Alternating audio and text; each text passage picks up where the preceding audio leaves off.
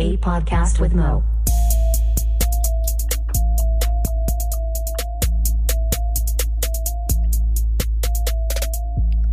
What up, and welcome to episode 58 of A Podcast with Mo. I am Mo.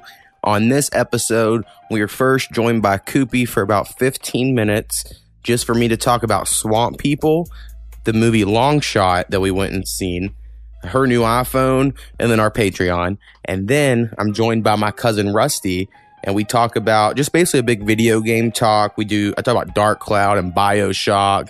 Then we talk about Fortnite and Call of Duty a little bit. But really, I asked him on to talk about his top 5 favorite Final Fantasy games.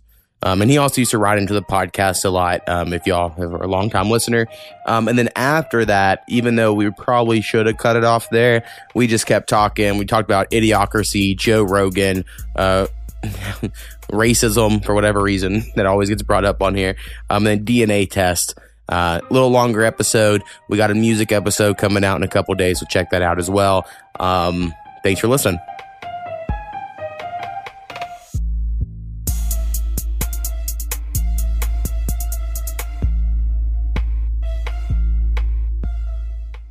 What up? And I'm joined by Koopy. Hello. This is a very spur of the moment thing, but what's Yes. going to happen is I'm going to call Rusty eventually, and he's going to be on the end part. And when I call people, for some reason, I like a little intro part, and I'm not comfortable enough to do it by myself solo. I feel like I'm uncomfortable. Even if I sit here and say the exact same things, I would sound weirder. So that's why you're here. Well, I'm not totally comfortable either. This was very spur of the moment. I am not prepared. We were just sitting here listening to some beats, and I was like, hey, let's just record some thoughts here. So it's basically of our day. We're just going to talk about our day. We've had a very chill Saturday. We've gotten awesome and productive. It's been a mixture, I guess. But we went and saw the movie Long Shot. Actually, hold on. Before that, we watched the TV show Swamp People for the first time in over 5 years. It hasn't changed. So, history, if you've never listened to mine and Powwow's podcast, and he'll be on in a few weeks, and he was on a few weeks ago, me and Powwow used to live together, and he was my best friend, all that, except he has, shitty taste in TV, in my opinion. Compared to, me and you were we want prestigious, well-written, scripted shit, and Powwow's like, you see that new Alaskan Bush People? And you're like, what? But it always is entertaining. It is. Powwow has a knack for finding entertaining reality shows. So we used to watch every episode of Swamp People when I lived with Powwow for the first 3 seasons. You picked the show, and then you had me make 2 guesses. Right. I said, it's a show Powwow used to love. And I said, Ancient Aliens? Yeah. I said, no, that's close, though. And then Swamp People was number 2. Right. And so we watched a whole episode of Swamp People. It is the exact same show. The only thing that was interesting is seeing Troy's son is now on his own boat. And that wasn't like that before. But you have Troy still with the tree shaker, that voice that is so familiar. So honestly, I didn't hate it. Yeah, it was fun.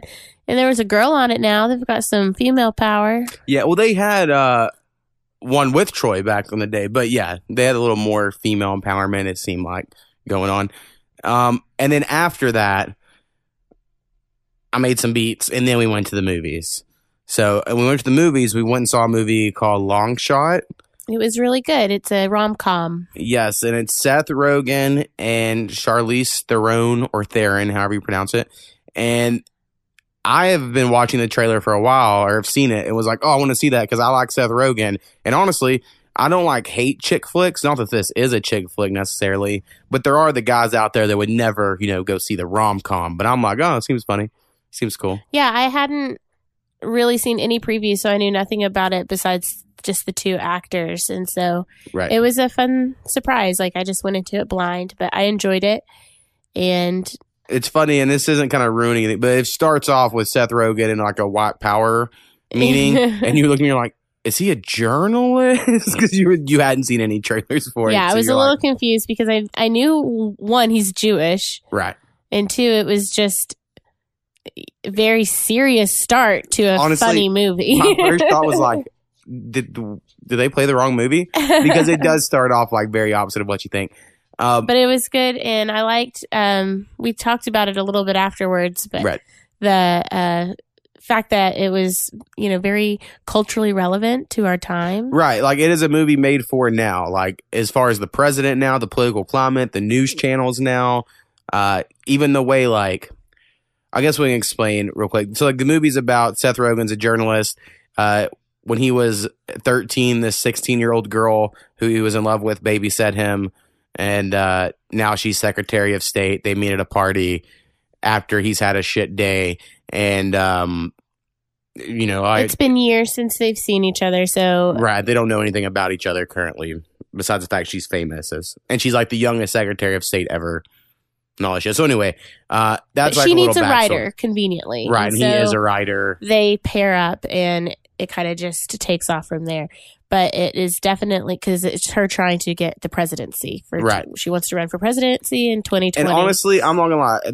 At the very end of the movie, they do like a flash forward. And I was like, man, that sucks. The sequel could have been the campaign for presidency. And now I still want a sequel of, like, in the White House called The First Mister or whatever. Like, I think Seth Rogen's perfect for that.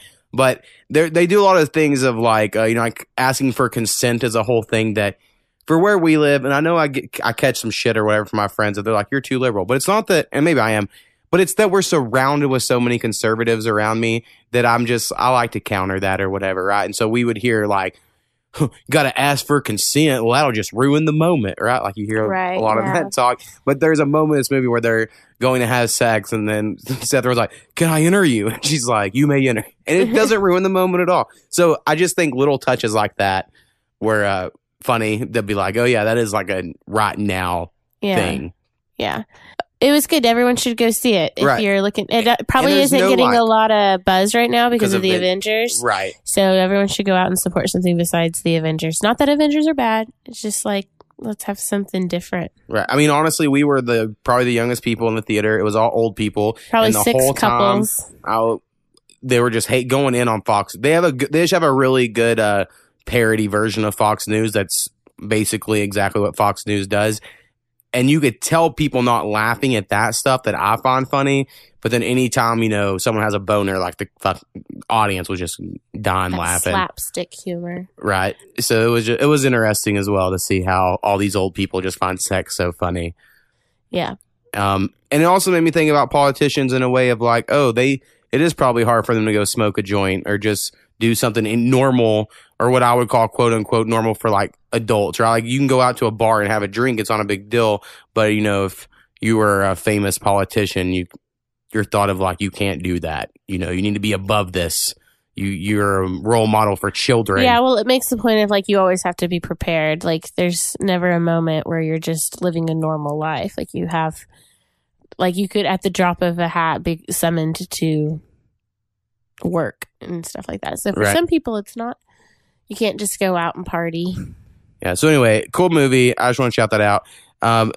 Ice Cube's son, from the NWA movie. Did you not know the black dude's Ice Cube's son? Well, I knew who he was, but I couldn't have named another movie he had been in necessarily. Oh, yeah. So I recognized him. Right. He is in the Straight Outta Compton movie. He plays Ice Cube, like he plays his father. And I was always wondering if he'll ever get any other roles. They'll totally hear our dog on the microphone. I hear it all the time now. The new the new audio interface, it just picks it up too well. But so just so y'all know, we always have a third co-host around here, which is my dog, not Miria.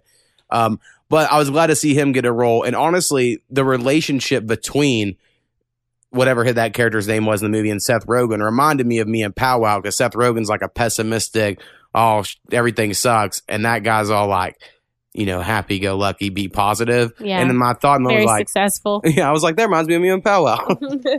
So about that. So anyway, recommend it. Go check it out.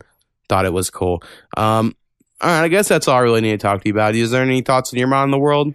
Well, I got a new phone. Yeah, you got an iPhone X, right? XS, okay. And you've been playing lots of Words with Friends. And I also found a coloring app. And I have another word game that I think is fun, and Bejeweled. Right. So we were looking for Bookworm because the all-time greatest word mobile video game, in my opinion, is Bookworm. Yeah, but they have some versions like it, but everything just has a bunch of ads these days, which is also kind of a bummer. Man, Bookworm is so good. Welcome to Bookworm. Yeah. We used to play it so much on your old iPad and my iPod. We had on both. They just got rid of it for some reason. I don't know what happened there. But I really do like the new iPhone. It has like Animojis, which is a thing that I've never really messed with before. And it's just sleek. It's nice. It's a good phone. But I also will say, as an Audible user, Samsung is better. For Audible? As in like the thing that reads books to you? The app is just better. The functionality of the app is just better. And I'm also a little nervous because apparently, I haven't tried it yet, but with my car, Samsung works really well with Pandora through my car. But I guess now that I have an iPhone, they're all about iTunes. Right. That's not a feature on my car. Like my car is set up to work with Pandora. So I think I can still download the app and maybe get it to work. But you can't use your iTunes on it in my car, which is kind of a bummer. Interesting. I would just use an aux cable. Well, we have that, yeah. So I can always do that. I don't ever have my Bluetooth on. I don't ever have my location on. That stuff just takes up your battery. Well, at this point, I have a really good battery. So right. I just giving people my advice out there. Fuck those things. But I also don't want the man being able to track me down. I also got my own phone plan. I switched off. I'm 30 years old. Yeah, we're adults, but that doesn't mean we have our own phone plan necessarily. It's like we were of the era where it was just add a family line, and it was just cheaper to do that. Like if my mom right now takes me off their plan, I don't think they would really save money. Well, my parents saved $100. Right. So they might. Maybe. Don't let them know. But eventually you'll have to get on my plan. But I feel like a real adult in the world right now with my new phone and phone plan. And I also started a new book today. One chapter in, so still a lot to go. But. Yeah, and you haven't, May just started. So, you'll be on, I'm sure, at the beginning of June and talk about your May books. So, I have a special book coming in a few days.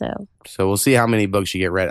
Last month, I know you didn't read as many, but coming up over the summer, I'm sure you'll read a lot more. Oh, yeah, I hope so. I'll be ashamed of myself. I'm only on book 18 I've finished 18 books of 60 at this point. Listener of the podcast, Brad, and he has also been a co-host once, said the book talk's his favorite part. Aw, thanks, Brad. Bradster X? Yep. I know you, Brad. Thanks. But yeah. She fell for it. Oh, maybe that's not even true. No, he told me. So we have a Discord, so I brought it up. So we have a Discord, which is this thing. It's like a chat room forum for the podcast, and we all talk to each other and talk shit, make fun of Curtis and Taylor, and whatever happens. And he said on there, yeah, I enjoy the podcast, but I don't really care much about sports. And honestly, the book talk, nothing against Koopy, but I just don't read books. And I go, all right, I'll make sure to tell her. He goes, no, if you tell her, I love it. It's my favorite part. So he was the thought that counts, even if it wasn't true. I was fooled. There for a moment, I thought I had one listener. Yeah, let us know if anyone out there cares about the book talks. We're going to do them regardless. I don't care. It's my podcast.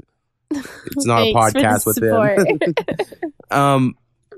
And then I got to bring up my Patreon, so I'll go and bring that up so I don't forget about it. You can go to patreon.com/apodcastwithmo. I'll link it on all of these fucking comments here when you download the podcast, and there's shit. It'll have the link there.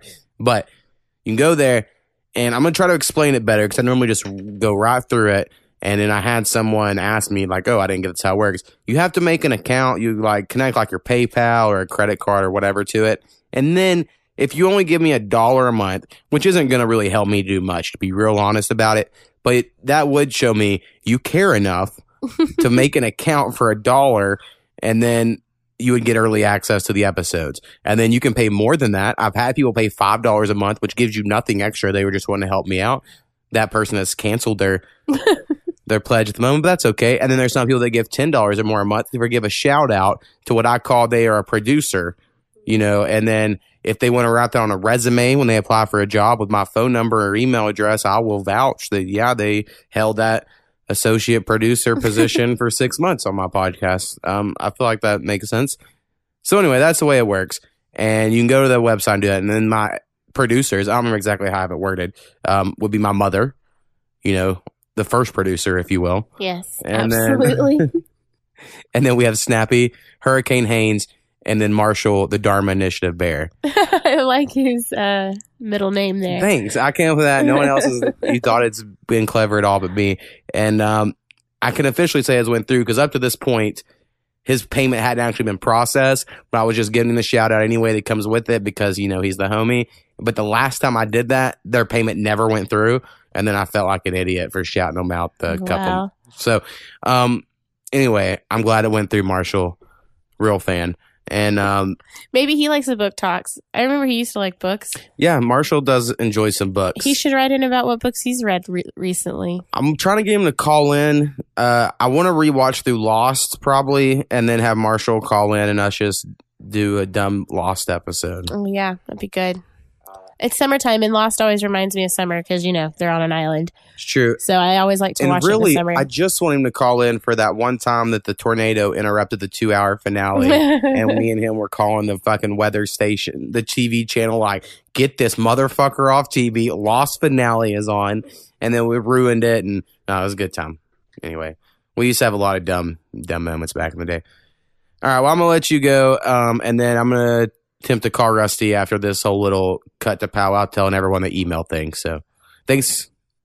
Oh, you're welcome. I'm glad I thought there was going to be more to that sentence. Sorry. Thank you. No problem. I'm glad I could be here. Yep. See you guys in a month.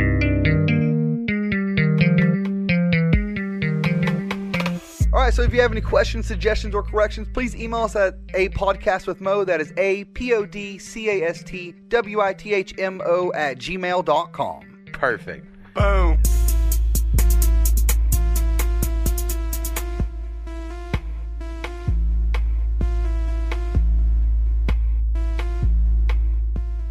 All right. What I'm about to do is I'm going to try to call my cousin Rusty. So if you're a listener of this podcast, you're familiar with my cousin Snappy, who is on most Mondays. And this is another cousin. Eventually, I'll just have them all on. I have like 80 fucking cousins. Now, Rusty is probably my favorite cousin, not to, rank people, but we hung out a lot when I was younger. He's like 3 or 4 years older than me. He influenced a lot of my taste in video games and rap music. So, just lots of good memories. I have no idea what we'll talk about besides Final Fantasy. I know that's going to be brought up, and we'll see what else. And we'll try, have him on more than this once. But unless it goes horrible, then never again. But we'll see. Let's give him a call. Hey, what's up, cuz? Hey, are we? All right, so I gave you a little intro of that we grew up together. You're older than me. You influenced my video games and rap music interests probably quite a bit. So, and then we'll talk about Final Fantasy. So that's all the intro you have at the moment. Fantastic. So anything you need to get out there now that you're finally on the podcast? I know you've listened to some before, so. Now that I'm here, I can really feel like I'm voicing my conservative mindset whenever I send those emails in, which is what I'm going for here. So right. And honestly, my biggest complaint from people is that I'm not conservative enough. But I just have to be a contrarian, and if I'm surrounded with conservative people, I can't act conservative. And if I'm surrounded with liberal people, I can't act liberal. So it's just the way I am. Dude, there's nothing wrong with that. I mean, that helps get opinions out there, right? If people are just stating their side and they don't get like confronted with it, what fun is that? Right. And a lot of times I don't even agree with the stuff I say. I just say it because I find it to be interesting. Yeah. So today, just because I think for you to be on here, we'll try to keep it video game-ish. Unless you just want to bring into some conservative topics, we totally can. I'm not going to try to push it one way or the other, but I was going to say I have been trying to play this game called Dark Cloud, which I think I brought up before on here. It's this old PS2 game, and that's all I've basically been playing. That, and I try to play BioShock. So basically 2 old games, and I don't like BioShock. I just don't like shooters. And then Dark Cloud's awesome, but it's a PS2 game, so there's moments of like, man, they could have just made this better. Oh, dude, I get that all the time. Like whenever I go on a trip through nostalgia. Right. And you play one of those old games and you're like, what was I thinking? Like, this is so slow. It's so repetitive. There are very few games that you can go back to and it's actually what you thought it was going to be. So, right. Well, on Dark Cloud, I just had this memory of they had this like just elite weapon upgrade system that was so awesome. But now that I'm playing back, I'm like, I mean, it's okay, but it also has your weapon takes damage and can break forever thing. So I'm like, my God, there's nothing good about this. So I don't even know if I'll make it through it. I'm like halfway through, but I'm like, I might just quit. That's the worst thing about like MMOs and stuff like that. So Final Fantasy 14, I played a trial for it.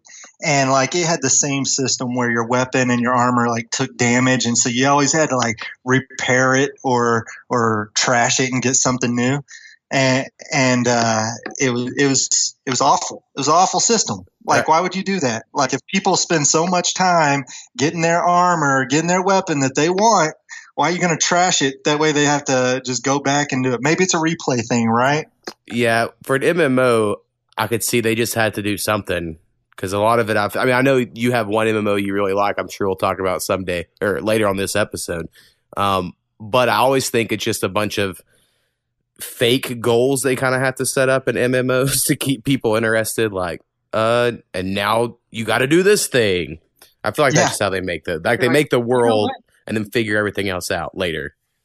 Yeah, you're never going to complete it, right? So BioShock, you're going to have to explain that a little bit to me. I think I played a trailer for that or something one time. Isn't that where like you can inject yourself with like superpowers? Right. So I've played, there's 3 in the series, and I'd played the third one, and then I bought this collection for $10 during some sale that included all 3. So I was like, I enjoy that third one. I'll try it out.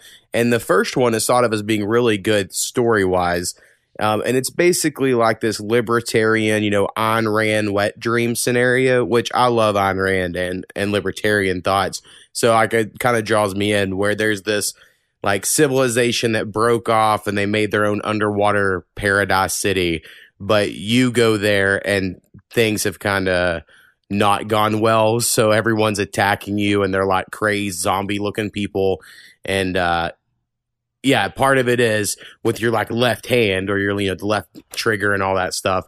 They have you have superpowers, so it'll be like you can shoot fire or electricity or do telekinesis, or you unlock different stuff. And then your right hand is like a gun, so it's very shooterish. The thing that off puts me is it's like you move really fast. And you're like supposed to just like hip fire stuff. And I don't know. I get it's like an action game and people like that. But just for me in my old man state, I'm like, I don't know if this is really my thing. It's fun. Like I've gotten a few trophies. I've beaten a couple bosses. But I'm like, it doesn't draw me in, if you will. Now, is it your old man or your Southern upbringing? You're like, we just need to slow down. Yeah, it's one of the two. I need to watch the rain fall and just sit on the porch for a little bit. So, well, I mean, like I said, later we're going to talk about Final Fantasy, and I always think of like the reason I like Japanese RPG games or just turn-based, games like that is you don't necessarily have to be good. Like you can get good by just learning, and then also you can just grind and level up. So whenever I play games that's not an option, and I'm like, oh, I just have to realize I'm shit at this. There's no way around it. So those are the ones I have a tough time with. A sad realization there. So exactly, nothing I can really do about it. That was what ended me on Fortnite, is the realization that I'm just not good at this. Yeah, see, Fortnite, I haven't played it in forever, and I even think about downloading. So I see Powwow and Wyatt, some other people play it every night, and I'm like, man, there's just no game I love like that or whatever, at least not in a really long time. And I've thought about downloading it, but the last time I played it, I won. So I was like, I went out on top where I don't know.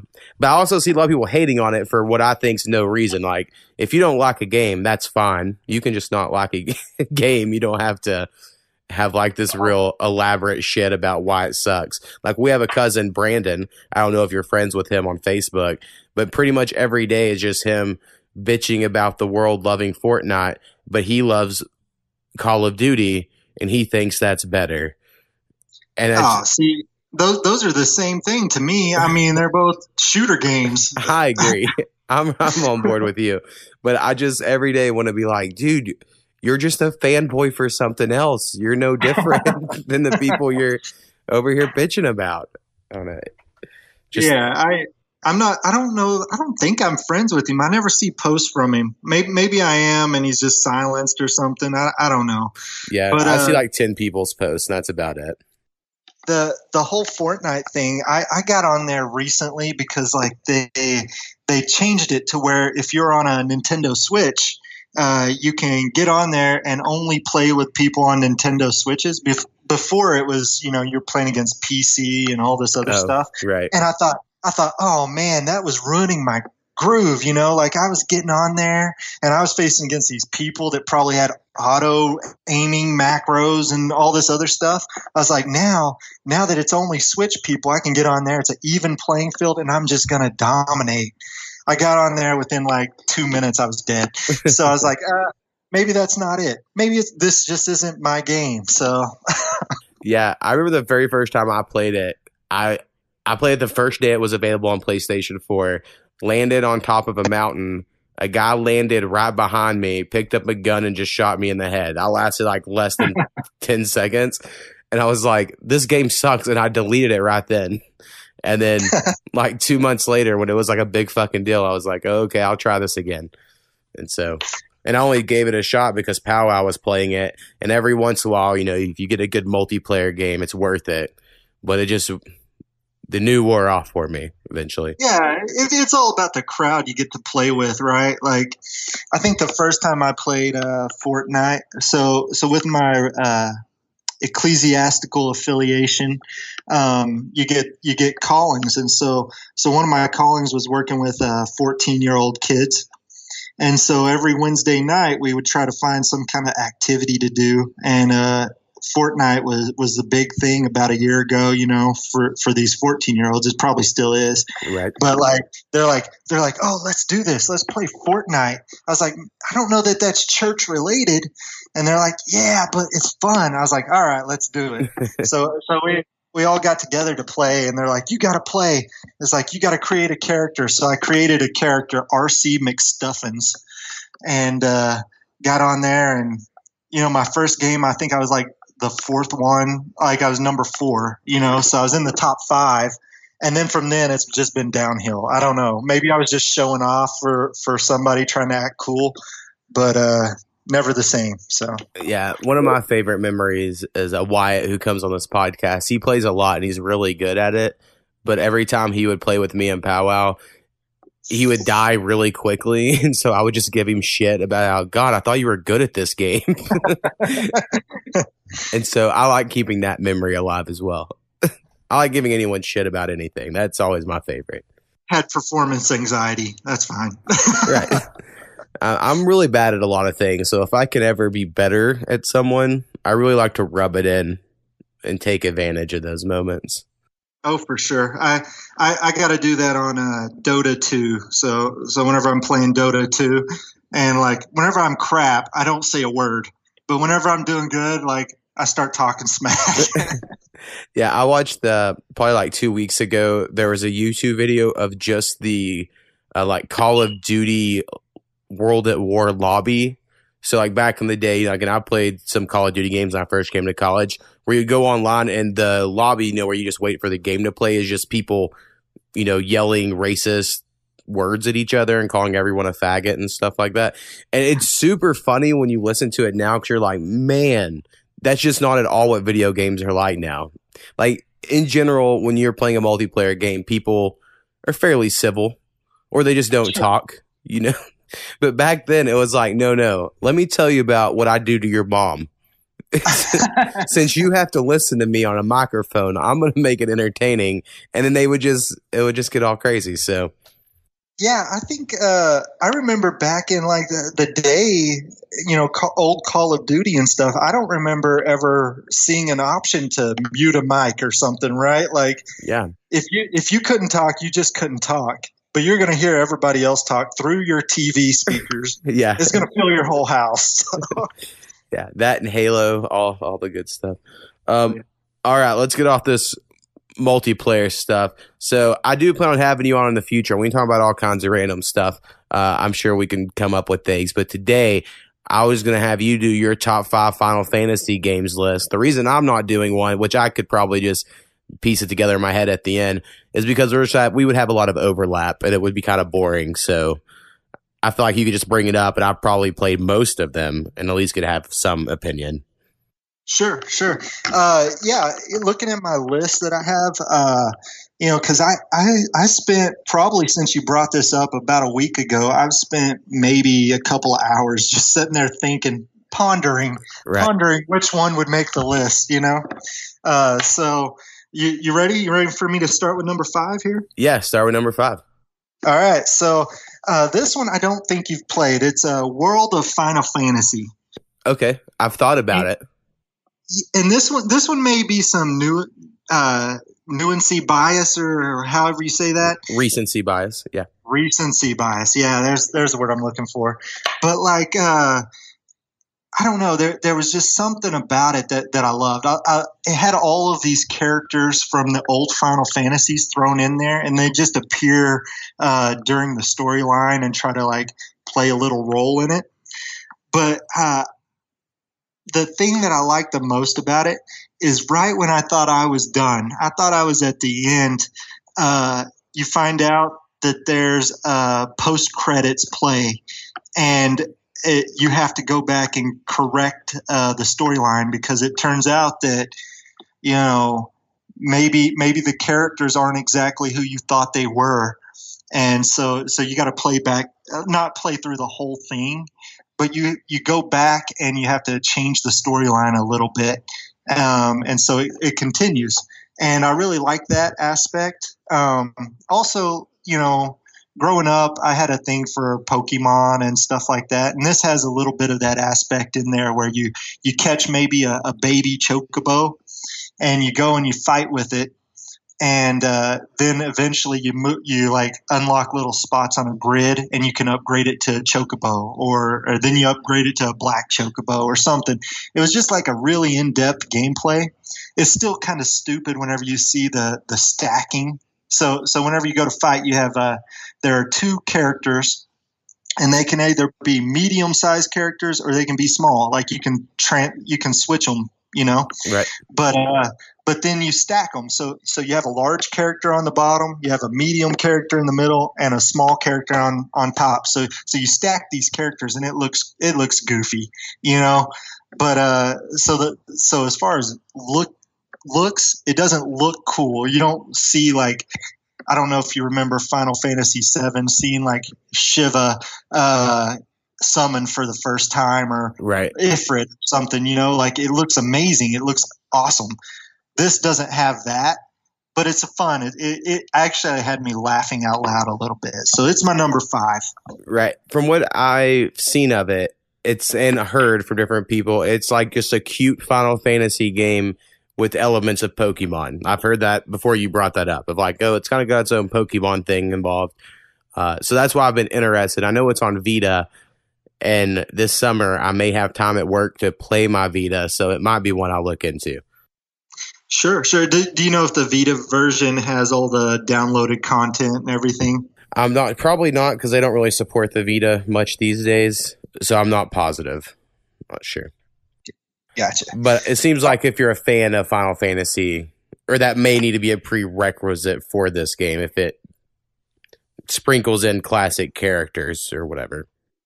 Yeah, I mean, if you're going through there, you may not get the hints and stuff like that the old characters bring through, like when Gilgamesh appears. Right. And if you don't know how Gilgamesh has been played into the Final Fantasy series over, the 15, 16 games that have been out there or whatever, you may not get it, Right.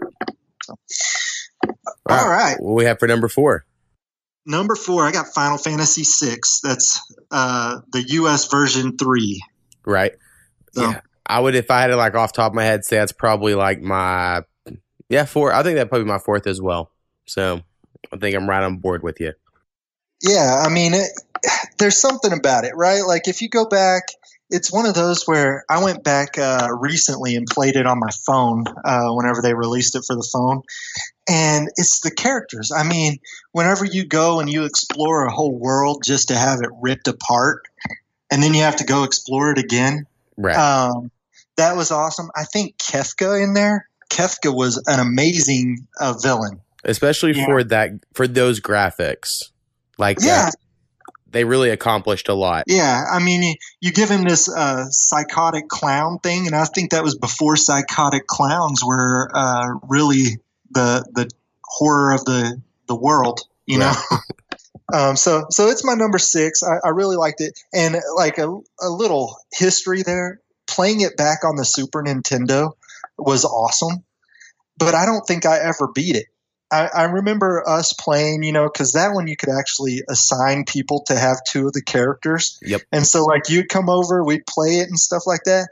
And I would always get to towards the end, but I don't think I ever beat Kefka.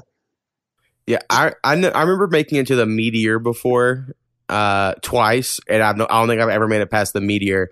And then I tried to play it recently. I have the SNES Classic or Mini, whatever it's called, and it's awesome. I would highly recommend it, by the way. But they have this weird save system, and I was using like a save state as opposed to saving to the cartridge, and then I accidentally deleted it, so I lost like 20 hours of play. And I was like, I'm not doing this again right now. So eventually I'll go back and do it, but that was like 2 months ago that happened. Oh, geez. Yeah. Whenever I played it on my phone, I actually got to the end and I beat it. But that was the first time. And I think it was different this time through because it was probably my first time playing it with the internet to where I could like Google tricks and stuff like that. Right. That would definitely helps. And that's another thing I think people, or if you're young, you wouldn't know about. But I remember having my friend Jared, his mom worked in the courthouse in Duncan, and I'd be like, hey, I needed the guide to this. And he would like, on a Saturday go with her and print a 50-page document, it's like just text. And I'm like, awesome, thanks, man. And I'd try to hold on to that. And then my friend Jonathan would always borrow it because he was also one of the same games. And then you would never see him again. But yeah, I definitely enjoy it. I call it Final Fantasy VI because I'm pretentious like that. And I feel like that's what everyone should call it. But I agree. I think it had so many characters that was also kind of cool at the time. You're like, how are there this many people that I'm in charge of or whatever? So I like that aspect of it myself. Yeah, there was like 12 different characters or something, right? So, yeah, because they made it where you'd have to be like, all right, make all your different parties, and it would split them all apart. And then I think they probably done that before, but they kept doing it afterwards for sure, where that's a thing you have to be aware of going into a Final Fantasy game is at some point in time, you kind of want everyone a little bit leveled up because you're going to have to split these people up. Yeah. It was something you had to be aware of in that game. All right. What is your number 3? All right. Number 3. This one I don't know that you're going to be on board with. This is Final Fantasy 11. I have played it. It's an MMO. Yeah. I think we played it for like a couple of weeks together, right? I know I bought 2 months of the subscription because that was back when you had to pay a subscription for an MMO. And I remember it very well because Josh Lewis, a friend of ours from high school, he had just gotten World of Warcraft and you had just gotten Final Fantasy 11. And he really wanted me to get World of Warcraft because I really like Warcraft 3 and you do too. And then you were like, no, give Final Fantasy 11. So I went with Final Fantasy 11 and it was so slow. And then everyone was like, oh yeah, you should have went with World of Warcraft. It's really fast. So I remember that very well. Yeah. And I was actually in college with Josh up in Stillwater, and he was playing World of Warcraft. And I watched him play, and I watched don't know that he was married at the time. Maybe they was his girlfriend. I don't know. Anyways, but I watched him play a little bit, and I tried a demo of it, but I don't know. I know Final Fantasy XI's slower. I still play it today. Every now and then I'll take like a 2-month hiatus from it or something and do something else. But I still play it today, and I love it. I love the character development, right? Because on there you have 22 jobs. So with these jobs, first, a lot of them you have to unlock. You start off with 6, and then you unlock the other 16, right? Right. So you go through there, and whenever you unlock the jobs, you get some lore related to them, and then you go and like around level 50, you start unlocking their job-specific armor, and then you get to learn the lore related to the job a little bit more, and then from there you can go on and do little side quests and things and learn more, right? Like, so I remember the best job to unlock for me was Dragoon, right? So you got a little wyvern with you got a pole arm and stuff like that. But to unlock the job, you got to go and find this guy that's been like killing all the wyverns, and you got to confront him, and then you got to go find a wyvern egg and go hatch it. And then he tries to kill your wyvern, and then you got to go kill him. And whenever you do that, then you get the job unlocked, and then you start to progress and become acquainted with your little pet and stuff like that. So it's a vast game. Right. You invested a long time into it. Like a lot of time. Absolutely. I think so there are certain weapons in the game that are like top end weapons, and as of right now I have 6 of them, right? and they don't, it's a time commitment, because I think for each one I probably invest, I don't know, I'd say 3 of them I probably put about 12 hours into each of them. And then one of them I probably spent more like 30 hours. And this isn't just like 30 hours of logging in and walking around and stuff. This is just grinding, Right. Doing the same thing over and over again. But, I'd say Final Fantasy XI is my number 3. It's not my favorite, but it definitely is one that I spent the most time with. Yeah, I thought it would be your number 1, actually. Whenever I knew you were gonna make this list, it's like, I'm sure that'll be number 1 because you have just played it so much. I will say my problem was I started with, I'm kind of a fat person, or at least identify as that. Some people are like, you're not fat, you're just a little overweight. But to me, that's all the same thing. So I try to make me, the big people. I don't remember what they're called, but The Galka, right? So I was like, well, I'm big, so I'm going to be the big guys. And it was like, choose a class. And I was like, oh, a red mage? That's cool.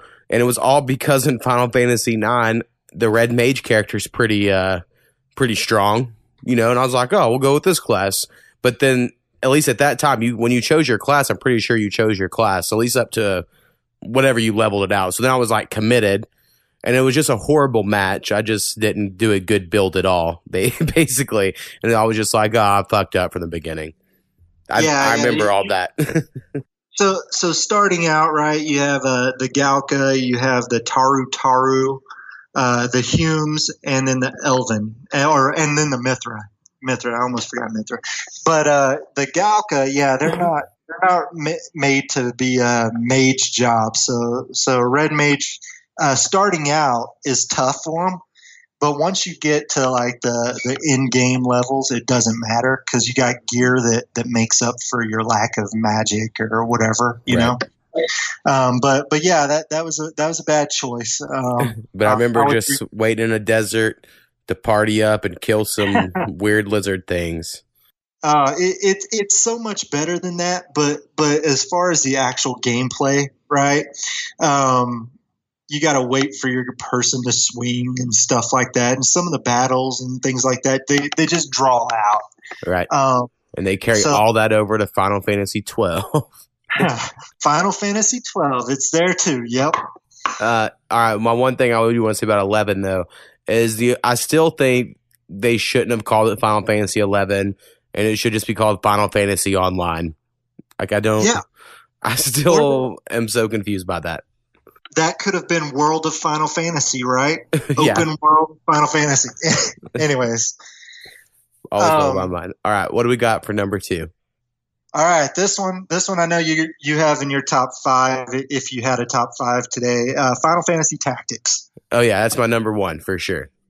So I know you've talked about it a lot on the podcast before, but man, that storyline, like I love the gameplay because I love chess and stuff like that, checkers, things like that where you move from square to square. But man, the storyline, I was always amazed by what they did with the storyline. The whole Zodiac Brave story, and you have the rags to riches story baked in there. I mean, it was amazing. Yeah, it was amazing. I agree. I have a lot of great memories from the game. Just as from like a nostalgic standpoint, I just say it's my favorite game because even though I do think God of War on the PS4 last year might be the best made game I've ever played, for my personal preference and how good it looks or whatever. But from like a nostalgic standpoint of what game means the most, probably Final Fantasy Tactics because I've just played it so much.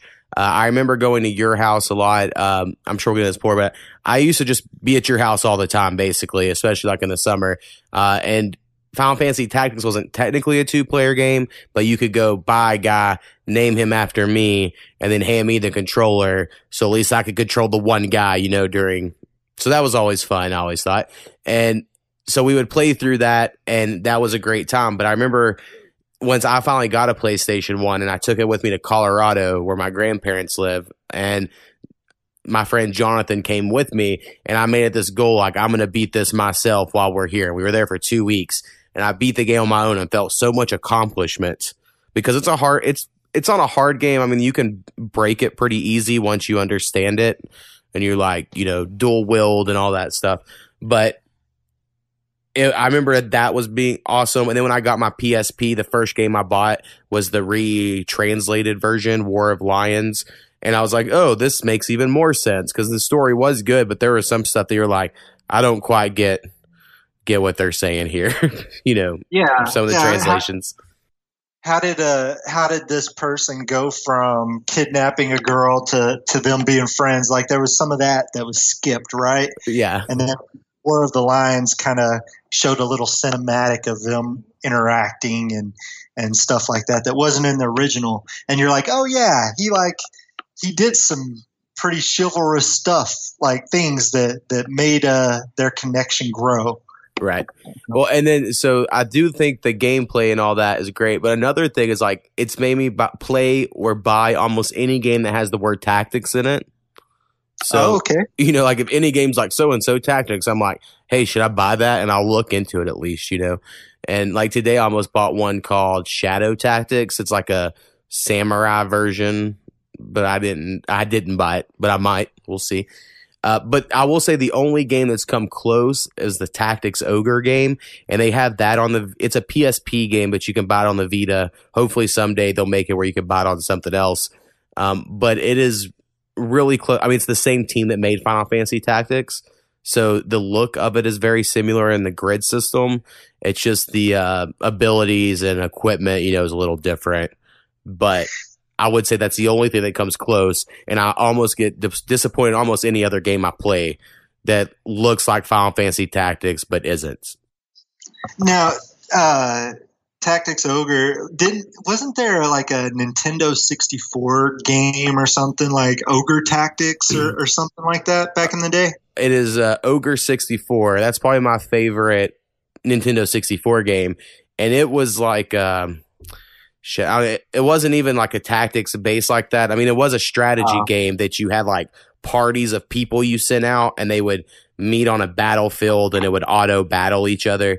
It was really awesome. I wish they would make more of them because I love that game. But they had on Game Boy Advance, basically the Tactics Ogre game that they just gave it a different name and changed up the storyline, I believe, a little bit and put it out on Game Boy Advance as well. So you could probably also find it that way somehow. But I I do like the random ogre franchise that has never seemed to live on. But anyway, yeah, Final Fantasy Tactics, awesome. It is amazing. I will say that the dark dungeon part though always drove me crazy. Yeah, like I would spend maybe, you know, to do the rest of the game, I might spend like 8 hours playing it. But then I'd get to Dark Dungeon and I'd spend like 4 hours just there trying to get all of the best equipment because it's all luck based. It was all luck based. Right. I mean, I remember also you owned the strategy guide for that game because I mean, I would say I guess we were like poor or whatever, not to like make that a big deal. But I think that also plays into it of like Final Fantasy games was the most bang for your buck when you were younger, right? It was like, if I only have this much money.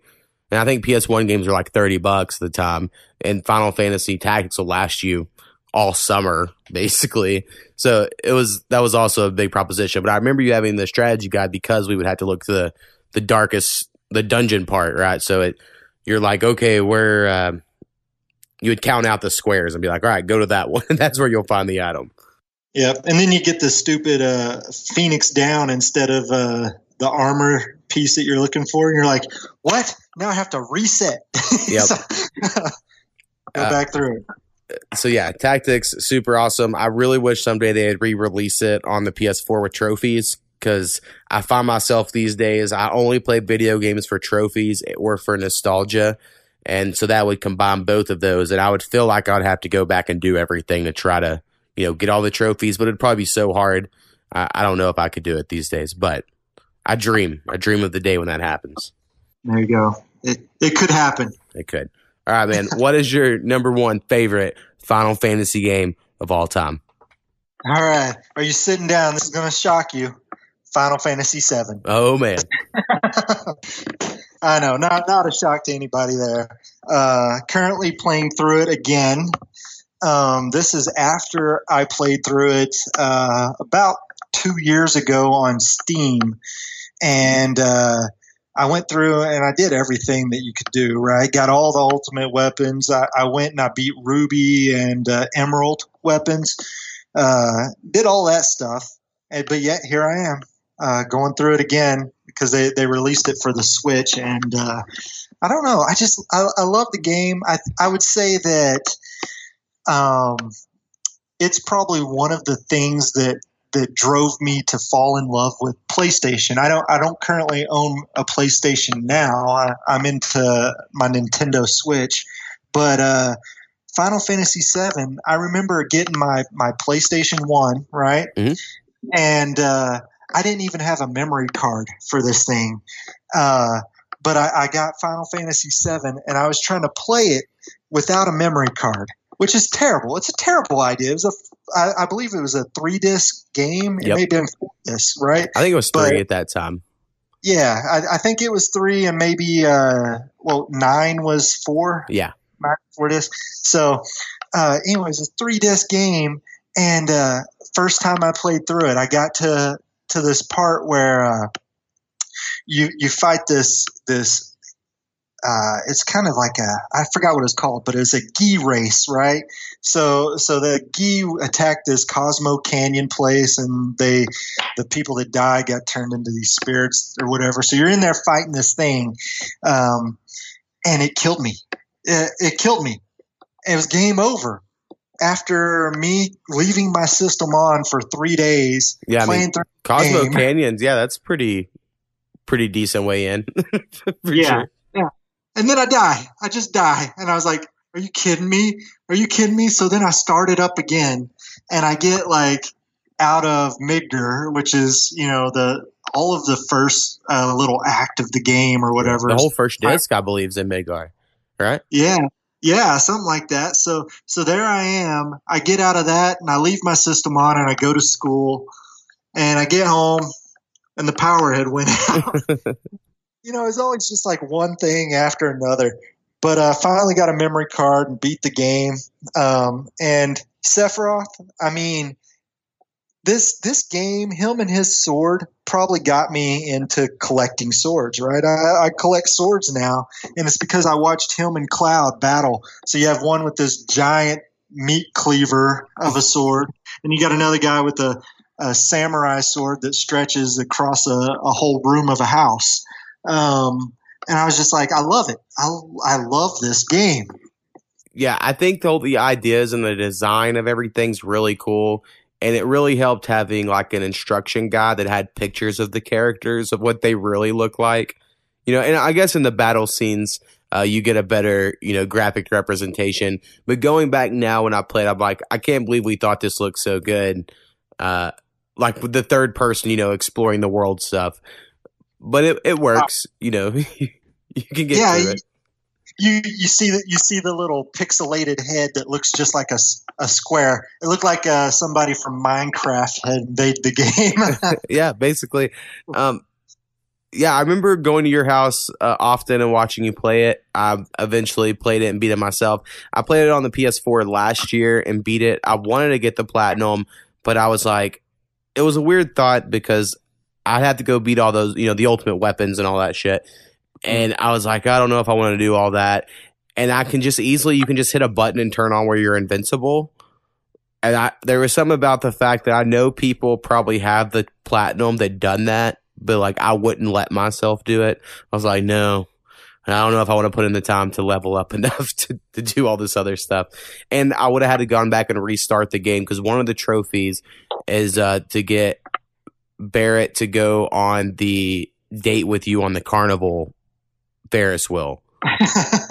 And there's like, you have to answer all the questions with the two girls perfectly up through the game to where they both hate you enough that he's the only one that'll go with you. Like there's some certain way you had to do it. And I was like, I'm never going to go back and get all these trophies. Yeah, there's that one. And then there was something that I didn't realize that whenever we played it back in the day, but the Don Corleone or Corleone, whatever part. Right. You can actually get him to choose you over Tifa and Ares. So yeah, I did that on my playthrough for a trophy, actually. Yeah, and it's stuff like that, like going back and playing these games, because no matter how much time you spend in them, I feel like any Final Fantasy game, whenever you go back and play it again, you learn something new, right? Like back in high school, maybe I wasn't perverted enough or something. I don't know. But I don't remember a lot of the perverse little comments that would go back and forth and stuff. Maybe my mindset has changed. I'm not sure. But I see it all and I'm like, oh, I never picked up on that. That person's actually totally trying to get in the sack with this other person. I was like, how did that slip my mind back in the day? Right. Yeah, it was definitely – that's how it is with a lot of things. And also, I think the Final Fantasy games kind of understand the way side quests exist. And I also love the Elder Scrolls games, and I think they're probably in the modern generation. I like them way more than the new Final Fantasy games. But it is this whole idea of there's just other shit to do. It's a living world, and there's other stuff to do. And Final Fantasy always gave that vibe off of there's other stuff. It's not just So for instance, the Chocobo breeding. And that whole thing was also, I remember, a very big deal. And it was just a whole separate game, basically. Now you can breed chocobos and race them and do this. And that being a whole, oh my God, this thing exists. I don't know. It was just a big deal, I remember, at the time. Right. And you didn't have to do it, but it made stuff a lot easier if you did, right? If you were going for Omni Slash, you weren't going to go get all of the GP at the Gold Saucer without racing some chocobos to do it. Right. And then I guess my last little thing we can say about the game is the reward at that time was just cutscenes. Getting a cool CGI cutscene was the reward. It wasn't oh, now you had new armor and now you have this. It was just oh, now we get to watch the movie part. And maybe I would have loved Japanese anime and stuff, and we just weren't exposed to it necessarily. But because I loved all the weird Japanese video game cutscenes, and in hindsight, they're not even that good. Story wise, right? You're they're okay, but you're man, I loved that shit when I was younger. The end of Final Fantasy VII, I think's awesome. That whole ending cutscene is makes it all worth it. Yeah, I think as far as cutscenes, Final Fantasy VII, the ending one is the best, right? The ones kind of leading up to it are just kind of hit and miss. If you want cutscenes, you go to Final Fantasy IX. I feel like has the best cutscenes. Yeah, that was, I guess, to give my quick list. Number 1 for me would be Final Fantasy Tactics. Number 2 would be Final Fantasy IX. Number 3 would be Final Fantasy 7, then 6. And let's see, the 5th one. Shit, that'd be a tough one. Probably like Final Fantasy 4. Because I played that kind of recently. And it has a whole redemption arc of, the bad guy becoming the good guy thing. It's pretty fun. But I love Final Fantasy IX. Final Fantasy IX is definitely my favorite of the PS1 era. I mean, I like 7 as well, but I like the way 9 went kind of old school with the medieval knights and stuff. And another thing I miss on the Final Fantasy games that I used to love, and it's why everything from 10 afterwards, it's not that I hate them. It's different. I liked how you could name characters.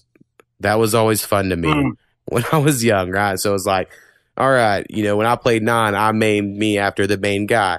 And then I named the knight after you. And it was so funny because throughout the game, as an insult, they call that character Rusty.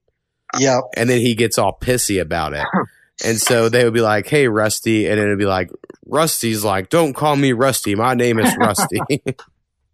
And so I remember always trying to balance that, like, well, who will be who on my game? And that, for whatever reason, mattered. And then once 10 happened, they talked, so you couldn't do that anymore. And their names were their names. And it makes sense because you couldn't customize the characters or whatever. But there was always something about that made the earlier games more special to me. Because when I played them, I would name them after friends. Yeah. And I hope eventually, technology catches up to where they can go back to that naming aspect, right? Like where you could actually just have a voice on there that sounds real, but it's completely automated. Right. Well, I remember, and this was like in 6th grade, and we were doing the Egyptian unit, and we had some program on a computer in which each hieroglyphic made a noise, and then you could combine the hieroglyphics to say your name, for instance, right? If you just found the right noises. And it seems like any video game could do that.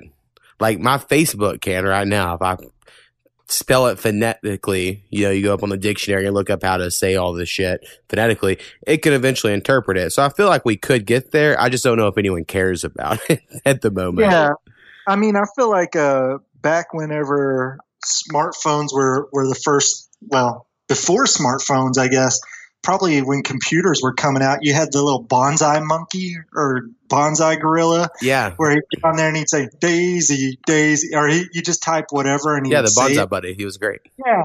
Yeah. He sounded terrible, but if they were at that point, 20 years ago, surely they could be somewhere different now. I mean, I think they moved past that and they just try to make robots that can give blowjobs now. They're like, they don't need to talk.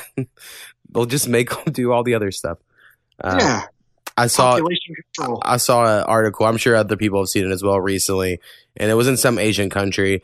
And it was like they invented a device that will help extract semen from a patient who is too embarrassed to masturbate at a hospital. And they show it, and it's literally just a sex machine. Like it's just like a moving like pocket vagina. I don't know. I was just like, no, guys are now just going to go there and be like, sure, I'll donate semen. I was like, oh, that's so crazy. But they were pitching it as a medical device. And I was like, it's bizarre. It's just the VCR from Idiocracy, right? Yeah. I forced my wife to watch that probably about a month ago, maybe a little more, because she had just never seen it. And literally every week since we've watched it, she has a moment of like, how have I never seen that movie? Everything in the world is like that movie. I'm like, I know.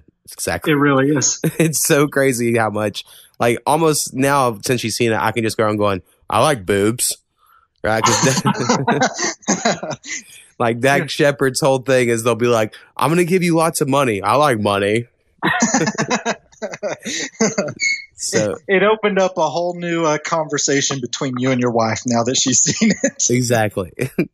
And she laughs. So that's good. Yeah, I see so many references to that movie. Like I watch YouTube videos from a guy named Mark Dice, and like he makes references to Idiocracy. I listen to Ben Shapiro's podcast. Yeah. He makes references to Idiocracy. It's amazing because that is today. Look who's our president, right? I don't hate Trump, but he is definitely the least qualified guy. We could at least say that. Right. Terry Crews could maybe be right there with him, at least, right? So, especially Terry Crews dressed up like a Black Hulk Hogan. That's right. Yeah, I definitely really enjoy that movie. And then everyone go out and watch Idiocracy if you haven't seen it. It's the best. But yeah, I actually do subscribe to Ben Shapiro's podcast. I don't always agree with him, but I do like the way he likes to use reason and logic. I think sometimes the problem with all these people, except Joe Rogan, because he never takes a hard line enough stance, so he doesn't get trapped like this. But a lot of these guys get caught by their own arguments a lot of times, and so you're like, well, if you turn that around on yourself, sir. But I do enjoy listening to at least the people trying to be smart, attempting it. I always think that's good. I mean, he's got a law degree, so like whenever all these like impeachment things are going around, I like to hear his insight because he's a lawyer, know. And so that's kind of my take on him. And then also with like some of the synagogue shootings and stuff like that, just to hear the perception from somebody in the Jewish community is nice. One thing I've noticed is Joe Rogan's podcast.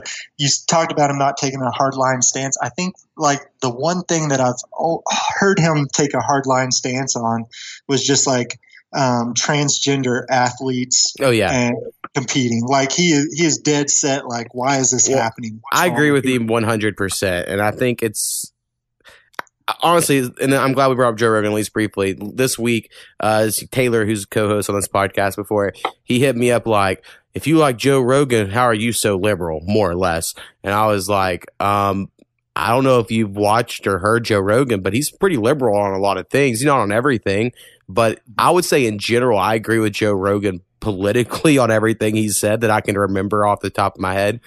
But that is one of like, for sure, if someone was a man their whole life and they became a woman, they shouldn't now all of a sudden be able to compete in a woman's sporting competition. Like their whole life they were a man. And that's kind of his whole thing. So he definitely does take a hardline stance on that. But I like how open-minded he is on a lot of subjects. And the fact he lets like a Jordan Peterson or Ben Shapiro on his show. And if he doesn't agree with them, he's just like, oh yeah, that's cool. Here's what I think, or whatever. Like one thing I don't remember who it was on his show. They were saying, we don't need any regulations on anything. And that's, I vote libertarian on most things. So that's something I should kind of agree with. But Joe Rogan was like, dude, my dad was in construction. And if you didn't have regulations, a lot of these guys would cut corners and you'd have a shitty house. And then the argument to that is like, well, the free market would make sure those guys don't get jobs. And the guys that are good would keep the jobs because they done good work. And it's like, yeah, but that doesn't all like libertarian thoughts always rely way too much on trust. So even though I vote that way, I'm like, I don't know if we can trust anybody to always do the right thing. So. Right. Like in that situation though, like how many people are like, you're hurting the poor, right? Cause the poor are going to go out there and get the best deal ever, cause that's what they can afford. Exactly. And so how many poor people are going to have their houses fall on them before you're like, maybe we should have put some rules in place. Well, it's like the old story. I don't know what it's from. Probably something famous of like, a rich person can go buy a pair of boots that'll last them for 10 winters for $50. And the poor person can buy the pair of boots that's $10, but it's going to last them 1 year. So it's like the rich get richer because that's more or less an investment scenario. So that I always think there is a fine line. Like everyone has all these answers. I know for me personally, I can look around in my life and be like, I think it should be like this, but I also don't take into consideration literally most of the population. Sure. And that's kind of my take on like a lot of what I hear as far as like racism in the world, right? Like I know racism exists, but like me being a white person and stuff, I don't necessarily feel bad about the racism around me because, I went to college with people of different races, and they were just fine, for the most part. And I haven't been racist to them. So it's not my reality. Like, it's out there. It's part of the real world, but it's not the reality around me, Right. So it's like, you can't go to somebody and be like, why are you screaming that racism exists? Racism doesn't exist. People don't get stopped in their cars just because they're black or whatever. But if that person had been stopped and he knows that he was not speeding and stuff like that, that's his reality. That's real for him. I don't know if it's a widespread issue or not, but for him it is, right? Like, for him, it's his reality, and I can't speak to that. Right. I always I love to say well, if in my perfect world, but I always know I'm a white dude, so who cares what I have to say? But I in general agree with everything you're saying. I think the only thing that ever pulls me in, and it's from that argumentative side of me that just wants to, like I said earlier, be a contrarian, is when I'm on the internet, and I guess I need a preface. I don't think I do, but I will. I have lots of black friends. Isn't that what you're supposed to say before you say anything? And they don't think I'm racist at all. Right. I have a music podcast coming out 2 days from now. Plenty of diversity. They all love me. But when I see someone online and they want to get on this big high horse of well, black people can't be racist because we're not in a position of power. So therefore, even if we are racist, it does no damage. So our racism isn't real, is more or less the argument. And then someone like me who normally doesn't, I'm always on the side of, on the minority, more or less, right? Of give them the benefit of the doubt, systematic racism exists, all that. But whenever you're people are on the internet attacking random white guy because he's white, and then they're going to preach some shit how well, I can say that because it's impossible for my race to be racist. I'm well, I just don't think that's the case. So I get annoyed sometimes by these causes, and I'm I would be on your side 100%, but then you act stupid, and then I feel like I can't. Yeah, I mean, I don't know that there's any written law that to be racist you have to be over 20% of the population or whatever. I think black people are 11% of the U.S. population right now, something like that. But you can definitely be racist if there are two people living in your town, you can be racist against the other person. Right. I agree. Well, I always look at it kind of depends on the scenario. So if you're talking about in rap culture, or if you were in the Detroit underground rap battle, I'm sure if you as a non-black person would get treated differently than a black person would, because that's just where you're at. You would all of a sudden be a minority in a situation. I don't know. I just think it all changes. And I remember watching the Bob Marley documentary, and Bob Marley's half white and half black, but in Jamaica, he was made fun of because of that half white part, right? Not like it would be here in America, quote unquote, where the bad part would be that he was half black, So I remember watching that and being oh yeah, I guess if you're just different, people can be mean to you. It has nothing to do with, I don't know. Right. I don't have the answers. Have you heard or read up anything on the stuff going on in South Africa? Yeah, a little bit. Where they're taking back land and giving it to other people, stuff like that, right? Yeah, so I watched this documentary over farmlands. So these white people, so Polish people settled a lot of South Africa, and back in the day, they took these large amounts of land and turned them into farmland and things like that. And and then it just got passed down from generation to generation. So you have these large plantation type situations down there. They don't have slaves, but they have just normal workers. But they're white and their workers are black, right? Of course, South Africa, white people are kind of the minority. And so the government has came through, and they're actually taking and seizing these lands, and they're not criminalizing people that go and commit crimes against these people either. So you have a lot of these stories of farmers that'll be sitting in their house, and their houses are built with 2 layers of walls to separate them, so people can't get in. They have gates if you go from one room to another, a lot of them have iron bars to separate the housing areas, just to keep them from getting raped and shot and stuff like that. But the government's okay taking the lands from the white people. And I don't know that it just goes to show that racism is out there among other people. Again, it's not my reality. I don't have black people, impressing their beliefs and stuff on me. I don't have Asian people doing that. Nothing like that. I think the problem population wise isn't that racism increases. It's the power that people that are racist can push on people. Right. And so I think when it comes to racism in America, I don't know how you get rid of it all. I don't know, but you do need to keep it out of power. And I think so far as America, we've done a good job. I mean, we did abolish slavery here in America, which was a big step. Took a long time, some would argue. Yeah, it took a while, but I mean, if you look at the history of the world or whatever, I don't know that it was that long, right? We're still going. It's getting shorter the longer we go. So. Right. I think when you look at the time period in which it existed in America, then you look at what other countries were doing that had outlawed it, you're like, oh shit, I didn't realize we had it that recently. Because I've seen some of those comparisons. But I do think, again, it's so dumb. I'm always like, I just think people should not care, but also I don't know what race I am as far as like nationality, right? I get I'm white, but I'm not like one of those like, oh, well, I'm actually half Scottish and half this. Like, I just don't know. So therefore, I've never cared about that. So whenever I meet people, white or other, that care a lot about that, I'm always like, I don't why? Why does that matter? So I know white people that care a lot that they're Irish. And I'm just like, I don't understand why you care about that. And then are you calling me out? Are you calling me out right now? I know. I will say you're not near as bad as a lot of people I've heard.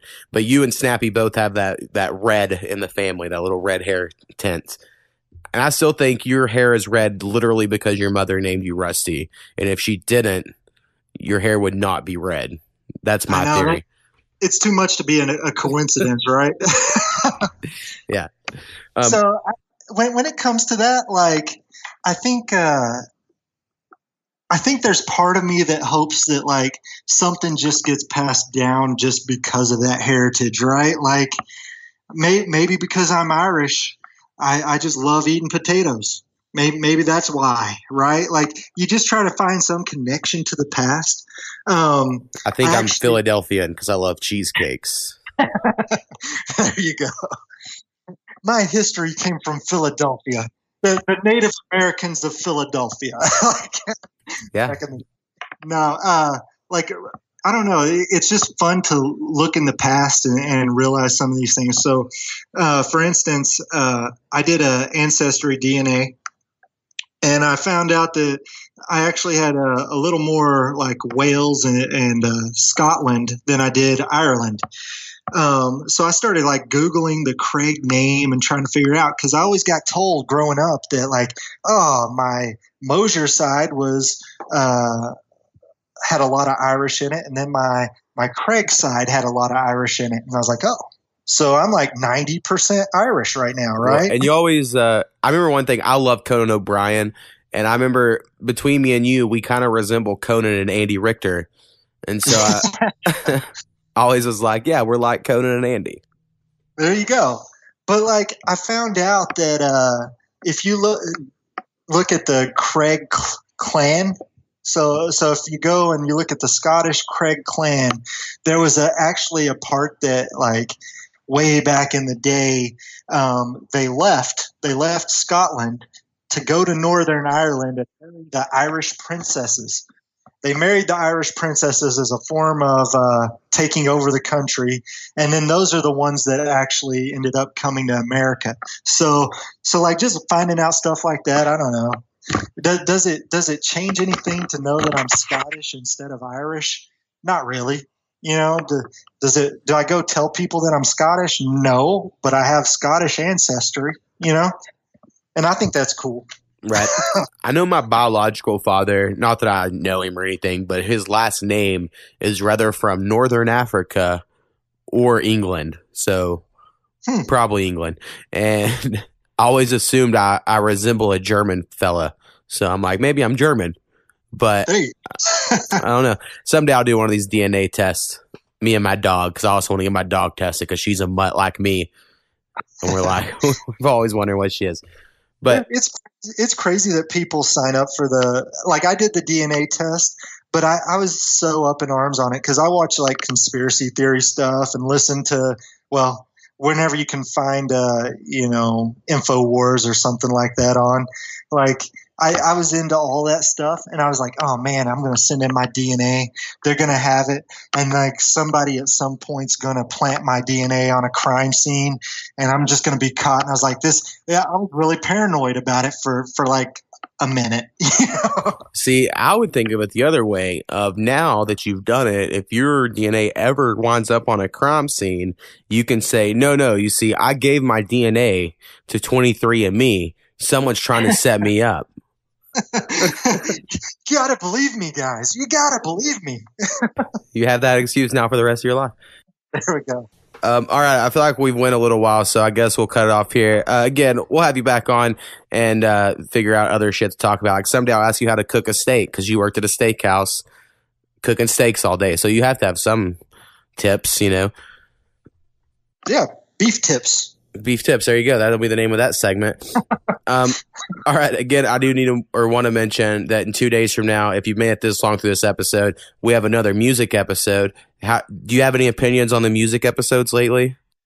So I gotta admit, I listened to probably the first 6 or so, but I had to take a break. Like, I had to take a break from it because, listening to the podcast, there's a lot of profanity there. Stuff like that, but listening to people talk and use profanity, it doesn't get stuck in my head.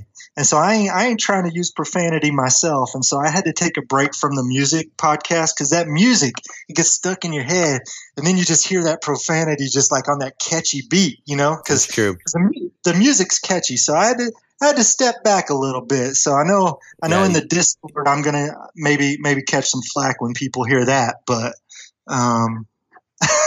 yeah, it's fine. I would say if you're ever up for it, I think episodes 9 and 10 are actually like fairly entertaining because we got a little wasted. So, and it turned out to be fairly funny. Some of the music is really good. Some of it's, just all right. But I appreciate the honesty. And we don't even really need listens on those. We get way more listens on the music ones. It's the normal ones no one listens to. So. Dude, I think the music spinoff is a great thing for the podcast. I think having the artist interviews is really awesome too. Again, it was just me internally doing something. That's the only reason I stopped. If you're listening to them, I would not stop if I were you. Right. Unless you make a personal preference. Don't listen. Don't listen.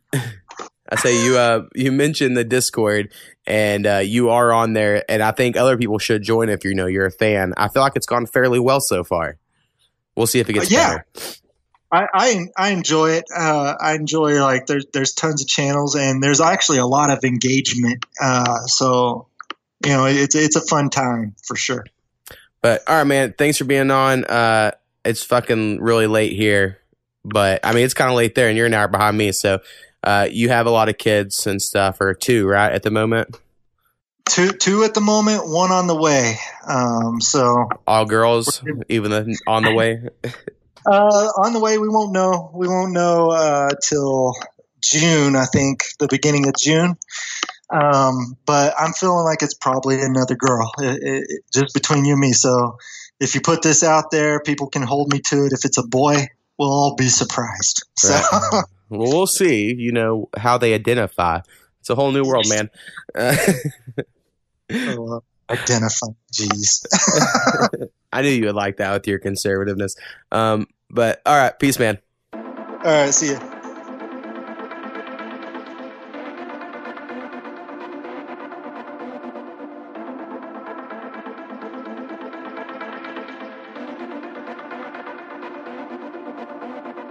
Animal Rex Beats.